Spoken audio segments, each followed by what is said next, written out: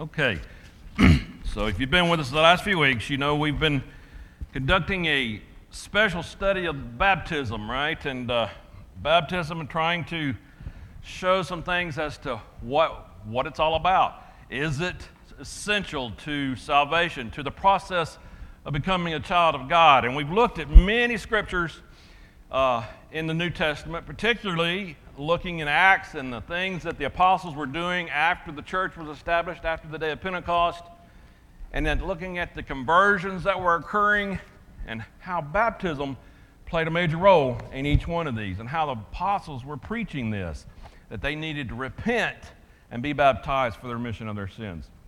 And then we looked at the letters of Peter and Paul and how important it was to each of them and how they preached baptism.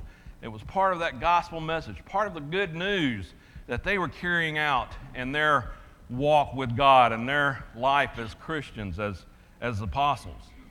And then we looked at several objections people have today when they read the Word and try to say, well, baptism is not an essential part of the plan of salvation, and they give various reasons for that, of course. And one was the thief on the cross. I'm sure you've heard that many times. How the thief on the cross was saved without being baptized, right? And then we studied that and looked at it a little more in depth, and we understood that the command to baptize all nations had not been given yet. That was not until right before Jesus' ascension. So he's on the cross. They're still under the old law. We know the law was nailed to the cross. So it might as well have been David or Moses or anybody like that, right, that you could say that about, right? Well, he saved David and Moses. Well, yeah, they're in heaven. We know they're with God. But baptism was not commanded at that time. It was not something that was a command for us to obey as we see today. So we talked about the fact that the thief on the cross is not relevant. It's not really relevant to that question of whether baptism is essential to salvation. And then we looked at Cornelius and his household, the Gentile centurion who was a devout man but did not know the gospel. And we talked about how he was told to seek out Peter, who would deliver to him words by which he would be saved. And then many will say, well, while Peter was speaking, the Spirit fell on Peter, on Cornelius and his household, so he had to have been saved before he was baptized. But yet we read Peter's account as he's at the Jerusalem council, saying, as he began to speak, the Spirit fell on him. And then who was he to hinder them from being baptized? And when you mesh that up with the words being spoken that they might be saved, we realize that they weren't saved until they obeyed that gospel. Just because they received the Spirit didn't mean they were saved. In fact, we talked about how that was more of an example to Peter and his traveling companions to understand that the gospel was for more than just the Jews, more than just the house of Israel, that it was for the Gentiles. And then we also look in 1 Corinthians, Paul's statement as he's writing to the Corinthian brethren, and he's saying, I was sent to preach, not to baptize. I was sent to preach the gospel, not to baptize. And how many will use that statement and say, well, it must not have been that important to Paul if he's going to make a statement like that. But then when you look at the context of the situation, there were divisions being made in the Corinthian church based on who had baptized the people. And they were saying, I'm of Apollos, I'm of Peter, I'm of Paul, whoever had baptized them. And he's trying to rebuke that. Says, no. You're of Jesus Christ because you have been baptized into him. And he was thankful that he had not baptized many, although he had some. So we saw how that statement doesn't hold up. And then we saw how many will say that baptism is a work, right? And you're not saved by works. So how does that have anything to do with your salvation, right? But we really looked in that in depth. And in fact, we saw really baptism is the most passive thing you can do, right? In fact, you don't really do anything. It's done to you, right? And we're talking about how it's not a work of merit. Sure, it's a thing done, but it's a work of the Spirit. It's a work of God. He's the one doing the work. He's the one adding you to the church. He's the one forgiving you of your sins. So, in these previous studies, we've seen how baptism is essential. And really all you got to do is read Acts 2:38 or Mark 16:16. Repent ye and be baptized for the remission of your sins, that you will receive the gift of the Holy Spirit. I mean, you can't get really any plainer than that right there, right? Oh, you can try to wordsmith it and try to make it sound something different and look over here and look over there, but that's it. Peter preached that to the folks at the day of Pentecost, and 3,000 were added to the church by God that day. We also read in Matthew 28 how becoming disciples means going out into all the nations and preaching the gospel, making disciples, baptizing them in the name of the Father and the Son and the Holy Ghost. And that's part of it. And that's that command we were talking about that Jesus gave to the disciples before he ascended back into heaven, to go out into all the world and preach the gospel, baptizing them in the name of the Father and the Son and the Holy Ghost.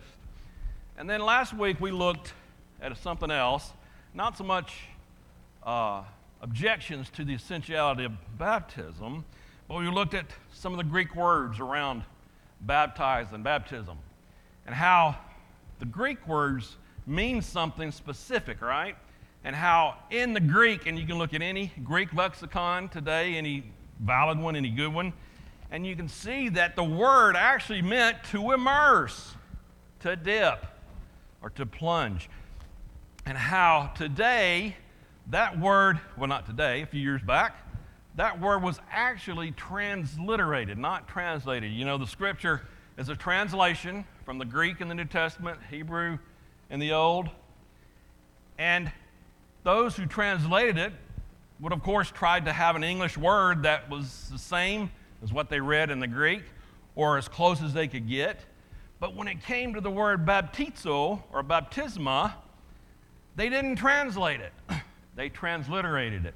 They simply took the Greek word and plugged in the English letters to make it sound English. Baptize instead of baptizo, baptism instead of baptisma. Why did they do that? What was the reason? Well, we mentioned that last week, and then go back and look at church history. When was the New Testament translated in English originally in the King James? Around 1611. King James I had it done, right? Requisitioned it, commissioned it. And those who translated it by that time were already, in the church at that time, they were already doing things like sprinkling them in baptism, pouring water on, not necessarily immersing. So, like most other things, politics got involved, and they decided simply to transliterate the word rather than translate it to English. Because really, if you read Acts 2:38, it should say, repent and be immersed for the remission of sins, if you really want to understand what the Greek word meant way back when. So we have this today, and we understand that baptism means immersion. It can only mean immersion. We saw how pouring and sprinkling do not fit with these figures used to describe baptism in the New Testament, and that scholars are unanimous in saying that the Greek word meant to immerse. Yes, ma'am.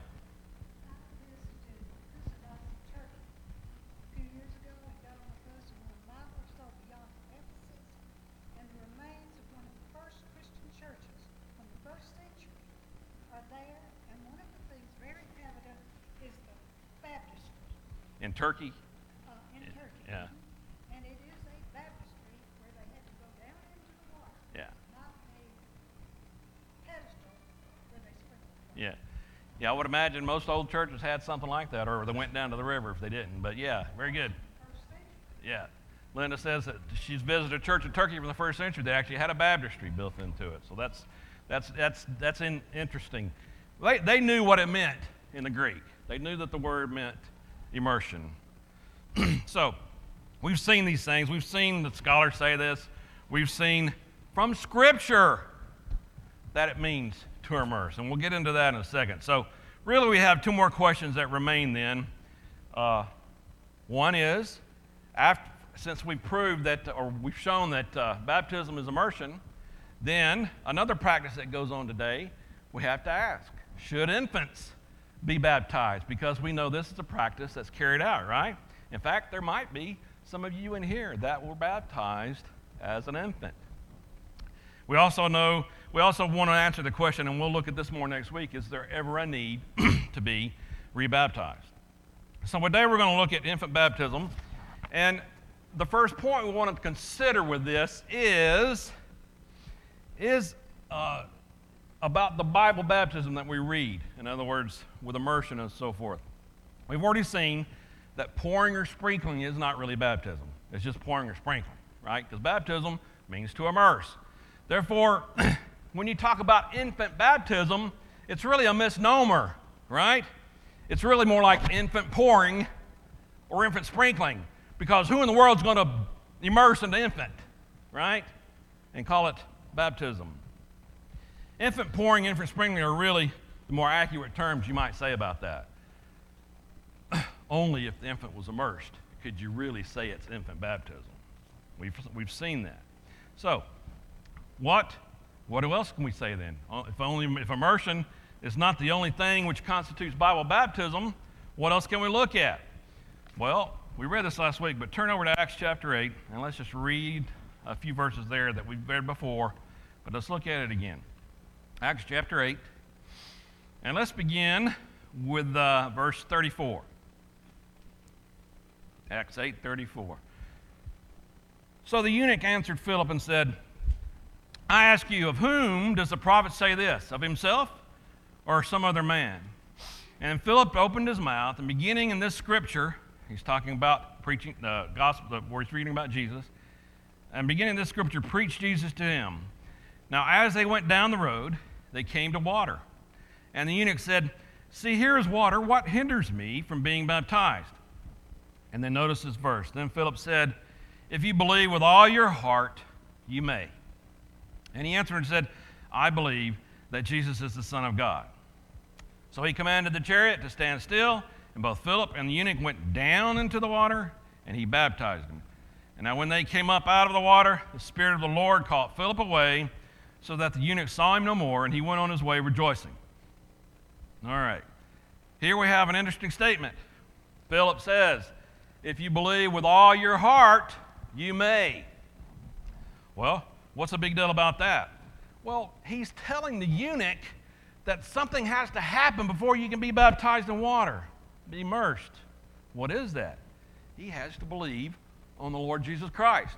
He has to believe that he is the Son of God. He has to believe that he was sacrificed for his sin, just like we do today. So something has to occur before that immersion.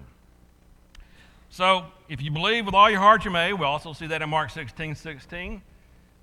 Those who believe and are baptized shall be saved. Are infants capable of belief? Well, isn't that kind of obvious? I mean, I don't guess we've ever known an infant to say, I believe. So I guess in essence, you really don't know for sure. What do you do? Infants can't believe. It's not possible. So that statement that Philip made to the eunuch could not be made to an infant. Okay, interesting.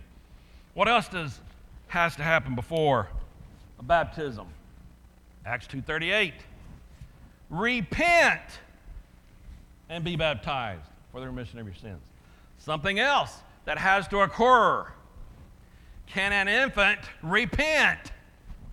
No, of course not. Silly to even consider the question, really, right?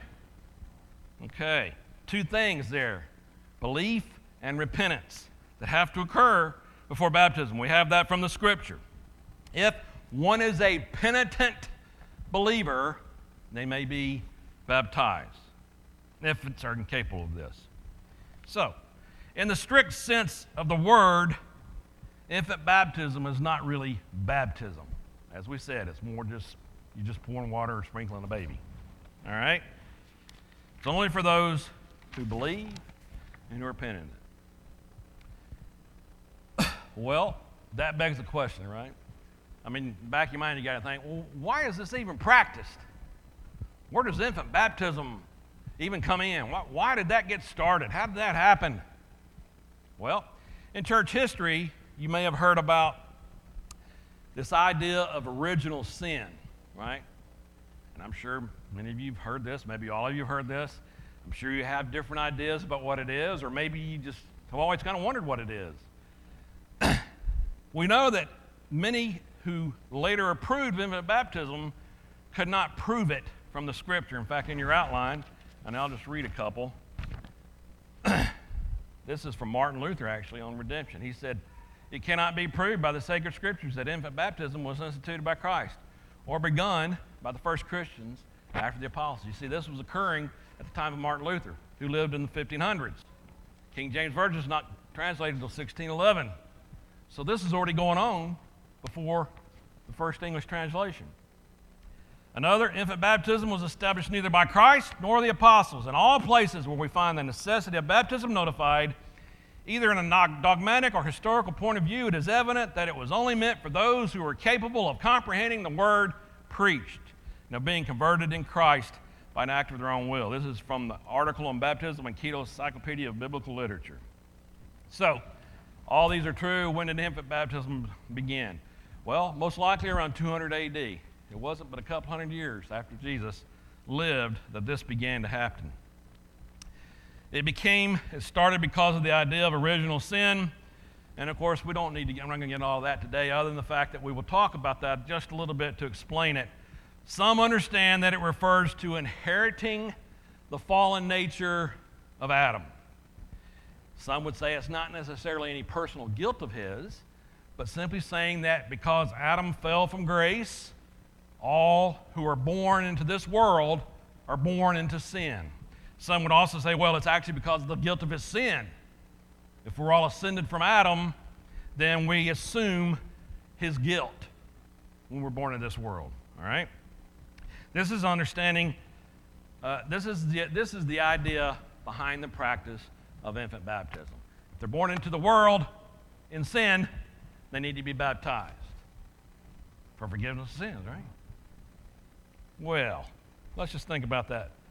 If a baby can't believe, if an infant can't repent, does an infant have sin? Is that really true?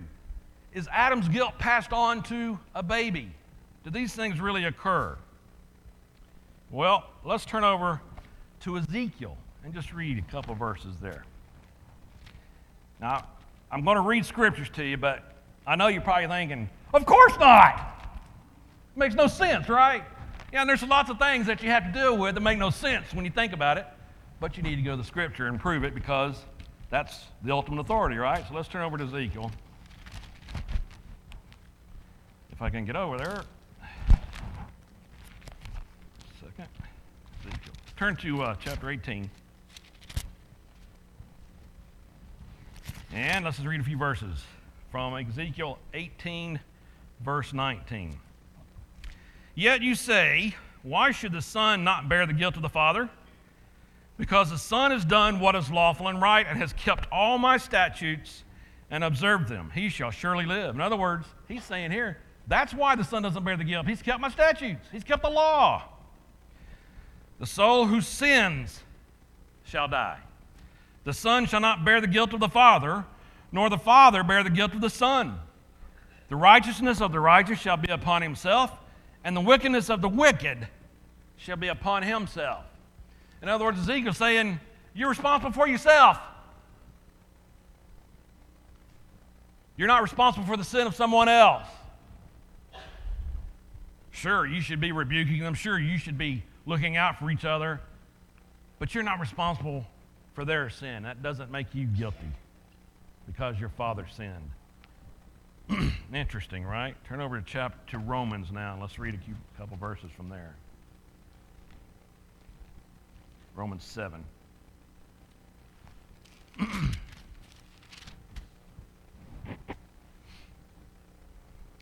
This is Paul rebuking those in Rome who are saying, well, now that we're saved, we can just sin. No big deal, right? We're saved.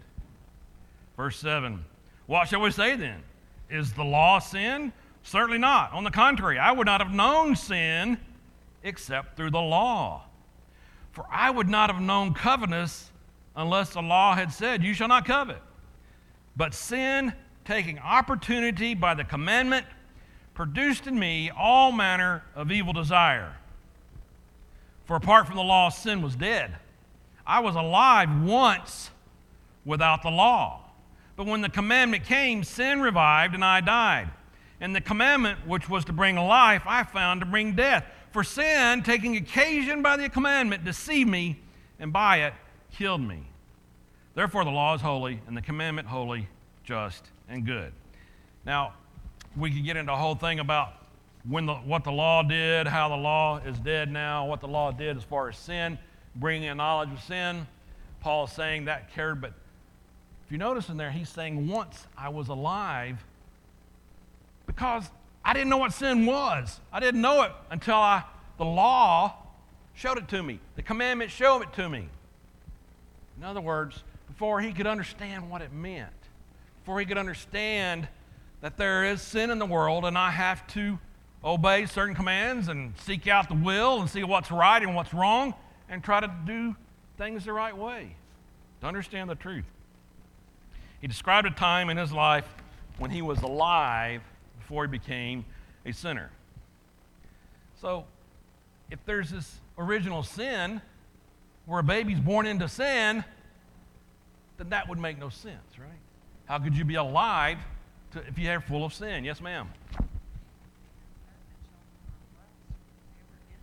Yeah. Debbie says that Jesus even says innocent children, right? Talks about the innocent children as he's caressing them. Yes, absolutely. So, we know that children are born free from sin. Clean slate, right? No understanding of right and wrong yet. That's something they're going to have to learn. Eventually, if they live long enough, they're going to become accountable for their actions because they'll understand the truth. They'll understand the difference between right and wrong. They'll understand the law, right? We know what's right or wrong because of that law. All right. One of the interesting features about this, though, we need to read about, and you may not have considered this. Turn over to the book of Hebrews. Interesting comments. Interesting verses I want you to look at.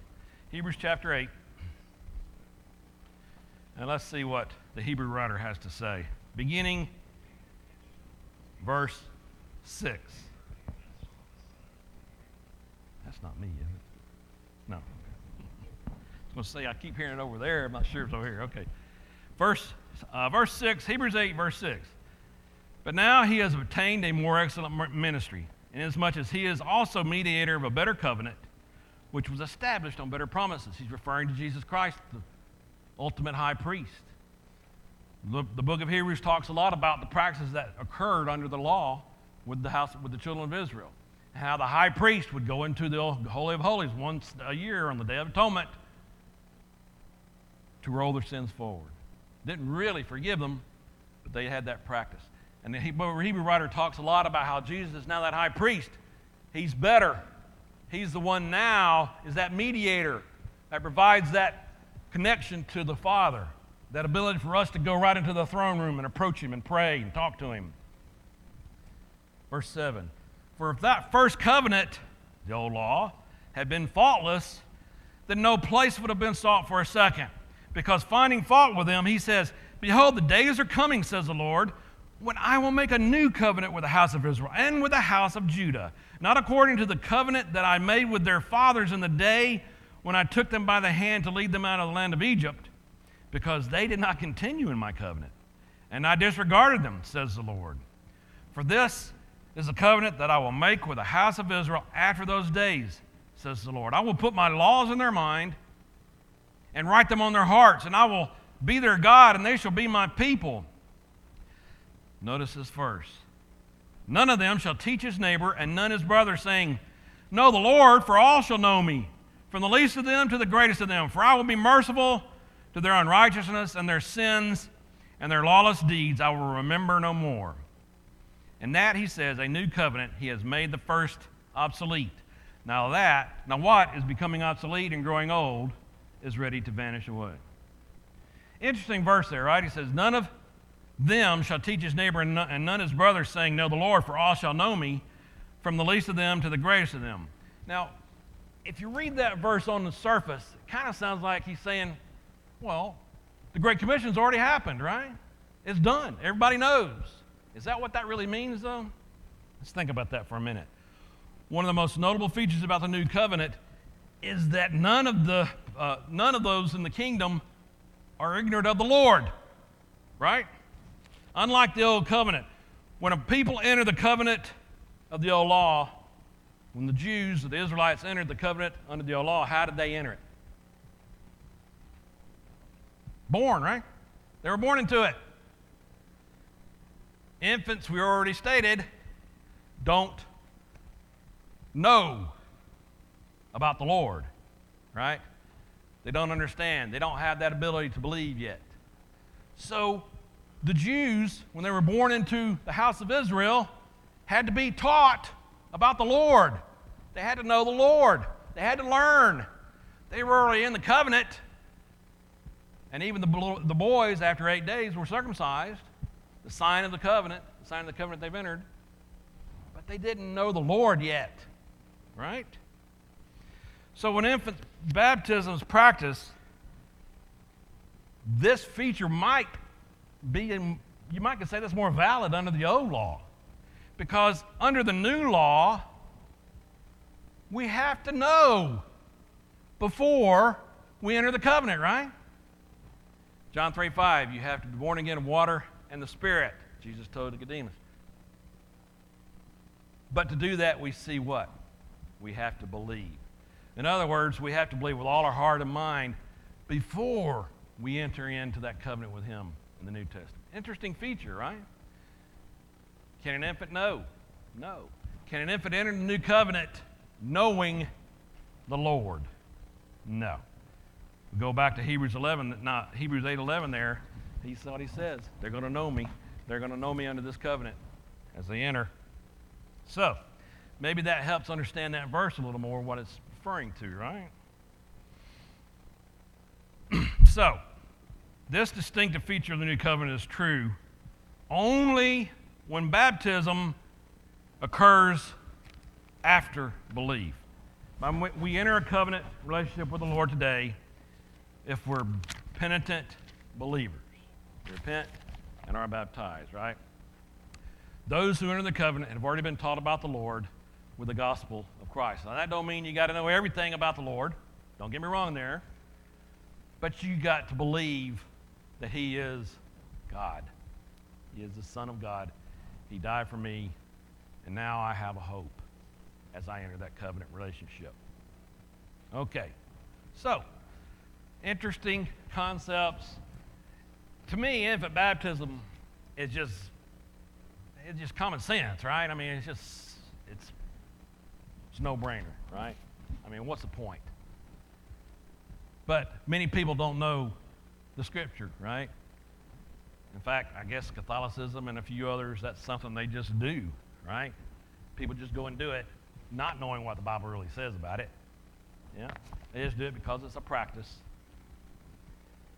Should infants be baptized? Well, do we have an example of it in the New Testament? Nope. I mean, if there was an example, maybe we might have to consider it. Do they meet the prerequisites of faith and repentance? Nope. Can they know the Lord somehow before they enter into the relationship through baptism? No. None of these things can happen. So, if none of these things can happen when a baby is baptized, it's not valid, right? It is a false practice, false doctrine. To baptize infants makes that verse in Hebrews 8 completely meaningless. So the logical conclusion is, biblical evidence is babies do not need to be baptized. They're born without the guilt of their ancestors. And actually, when you think about it, even if you were to say they were with sin, they've never been lost, right? So some babies are saved. Well, really, you could just say they're safe, right? Because they've never really been lost, so they didn't need to be saved from anything. Just an interesting concept to think about there. It's not until that child becomes old enough to understand there is truth, there is a right and wrong, there's good and evil, and they are accountable for their actions. Now, there's might say, well, when is that? Well, there's no set time or date or age. You know, children reach that time at different ages, right? All children mature at different levels. Yes, sir.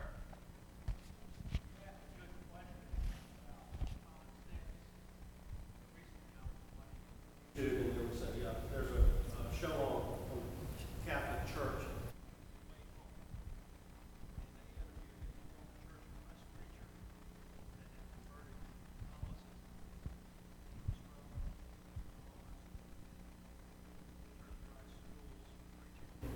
And had all this knowledge, and yet he converted to a false doctrine.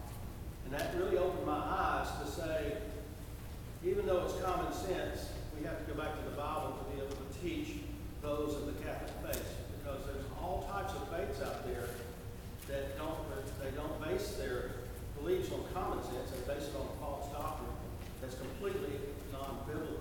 Yeah. So we have to know the Bible and even common sense to be able to teach others, because with that strong example that anyone can fall, we have to remember that. Yeah, good point. And Nick saying, didn't hear that over here. He's saying he's known of a guy that converted from the Church of Christ Brother and converted to Catholicism. And he's saying you have to be able to teach from the Scriptures. It's not just common sense. And that's very true, absolutely. We need to be able to make a defense for our faith at all times from the truth, from the Word, right? And that's one of the reasons we've been doing this study, too, is I want you to understand things, be able to see reasons why we believe the way we do, and why others, and how we can defend that faith when others might be talking about some of this. That's something you need to be able to talk about and prove out to someone. So we understand that babies are safe. They don't need to be saved. And another good example of that is I want to show you this. Turn over to 2 Samuel, and you may know this, but just another good example of this. 2 Samuel chapter 12. And 2 Samuel chapter 12, if you get over there, and we're going to begin in verse 13. This is King David after his baby has died, the one that Bathsheba bore to him after she became pregnant in the illicit affair that he had with her. And let's begin reading in verse 13. The prophet Nathan is coming to him, and God has sent Nathan to him to rebuke him for what he's done. And so David says, Nathan, I have sinned against the Lord. And Nathan said to David, the Lord also has put away your sin. You shall not die. However, because by his deed you have given great occasion to the enemies of the Lord to blaspheme, the child also who was born to you shall surely die. And then Nathan departed his house. So he's telling David, you have repented, you will not die, but the child is going to die. There's going to be a consequence because of your sin. And the Lord struck the child that Uriah's wife bore to David, and it became ill. David therefore pleaded with God for the child. And David fasted and went in and lay all night on the ground. So the elders of his house arose and went to him to raise him up from the ground. But he would not, nor did he eat food with them. Then on the seventh day it came to pass the child died. And the servants of David were afraid to tell him that the child was dead. You can imagine why.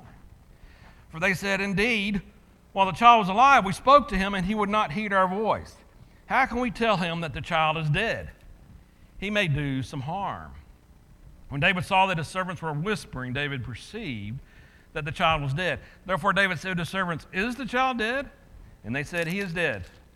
So David arose from the ground, washed and anointed himself, changed his clothes, and he went into the house of the Lord and worshipped. Then he went to his own house, and when he requested, they set food before him, and he ate. Then his servants said to him, what is this that you have done? You fasted and wept for the child while he was alive, but when the child died, you rose and ate food? And he said, while the child was alive, I fasted and wept. For I said, who can tell whether the Lord will be gracious to me that the child may live? Even though he had been told that the child's going to die, he's still hoping, he's still praying that he gets to stay alive, that God will change his mind. But now he is dead. Why should I fast? Can I bring him back again? I shall go to him, but he shall not return to me. Now think about that for a minute. If the child was in sin, where would he be? Well, hell, right? And so David's saying, I'm going to go to him. In other words, he's going to go to hell. And you think David really thinks that he's going to go to hell? He just repented of the sin. He's been told he's not going to die. So, if you think about that, he's going to go to him in heaven. So in that sense, how can a child have sin? Be full of guilt from his ancestors. Not possible. David had sin, absolutely. We know that. But his child did not. His child's in heaven. David's basically stating right there. We've talked many times how David really true was a prophet, right? The Psalms, we read them, they're songs, they're poetry, but they're also prophecy. He knew that. He knew that the child was in heaven. He knew that he was going to go there one day because he was a man of God. And yeah, he sinned, he failed, but he repented, and he was going to be in heaven with God one day and with that child. So another example there of the guiltlessness of children.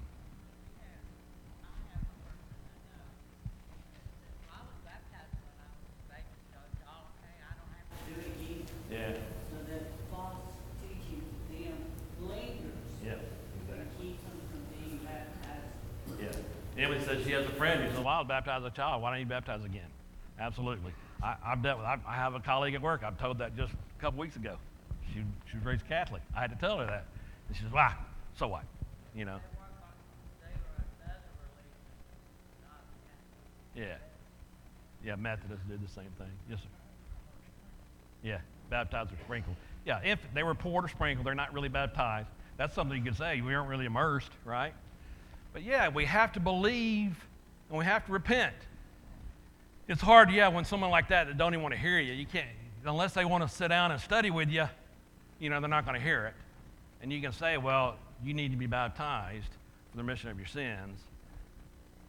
But until they are ready to understand it and really get into the Scripture, they're not going to change, absolutely. And that's a tough one. When you have friends you know that are in that situation, right? Tough deal. But there may, as I said before, there may be some of you in here, I don't know, that were baptized or sprinkled as an infant who've never done anything about it. And we've just described today why you need to be baptized or immersed for the remission of sins, which we've been talking about for the last few weeks. So, as I've said many times before, today is as good a day as any to make that decision and change that, become a true child of God. We're going to spend one more week on baptism, and then that will be it. We're going to talk about rebaptism next week, and then we're going to begin a study on creation, which I think will be an interesting study. Whether creation is 6 days or 6 eons, 6 ages, and the evolution of that and so forth. We'll talk a little bit about that stuff. And that'll begin in a couple weeks. All right. Our time is up. Thanks for being here today.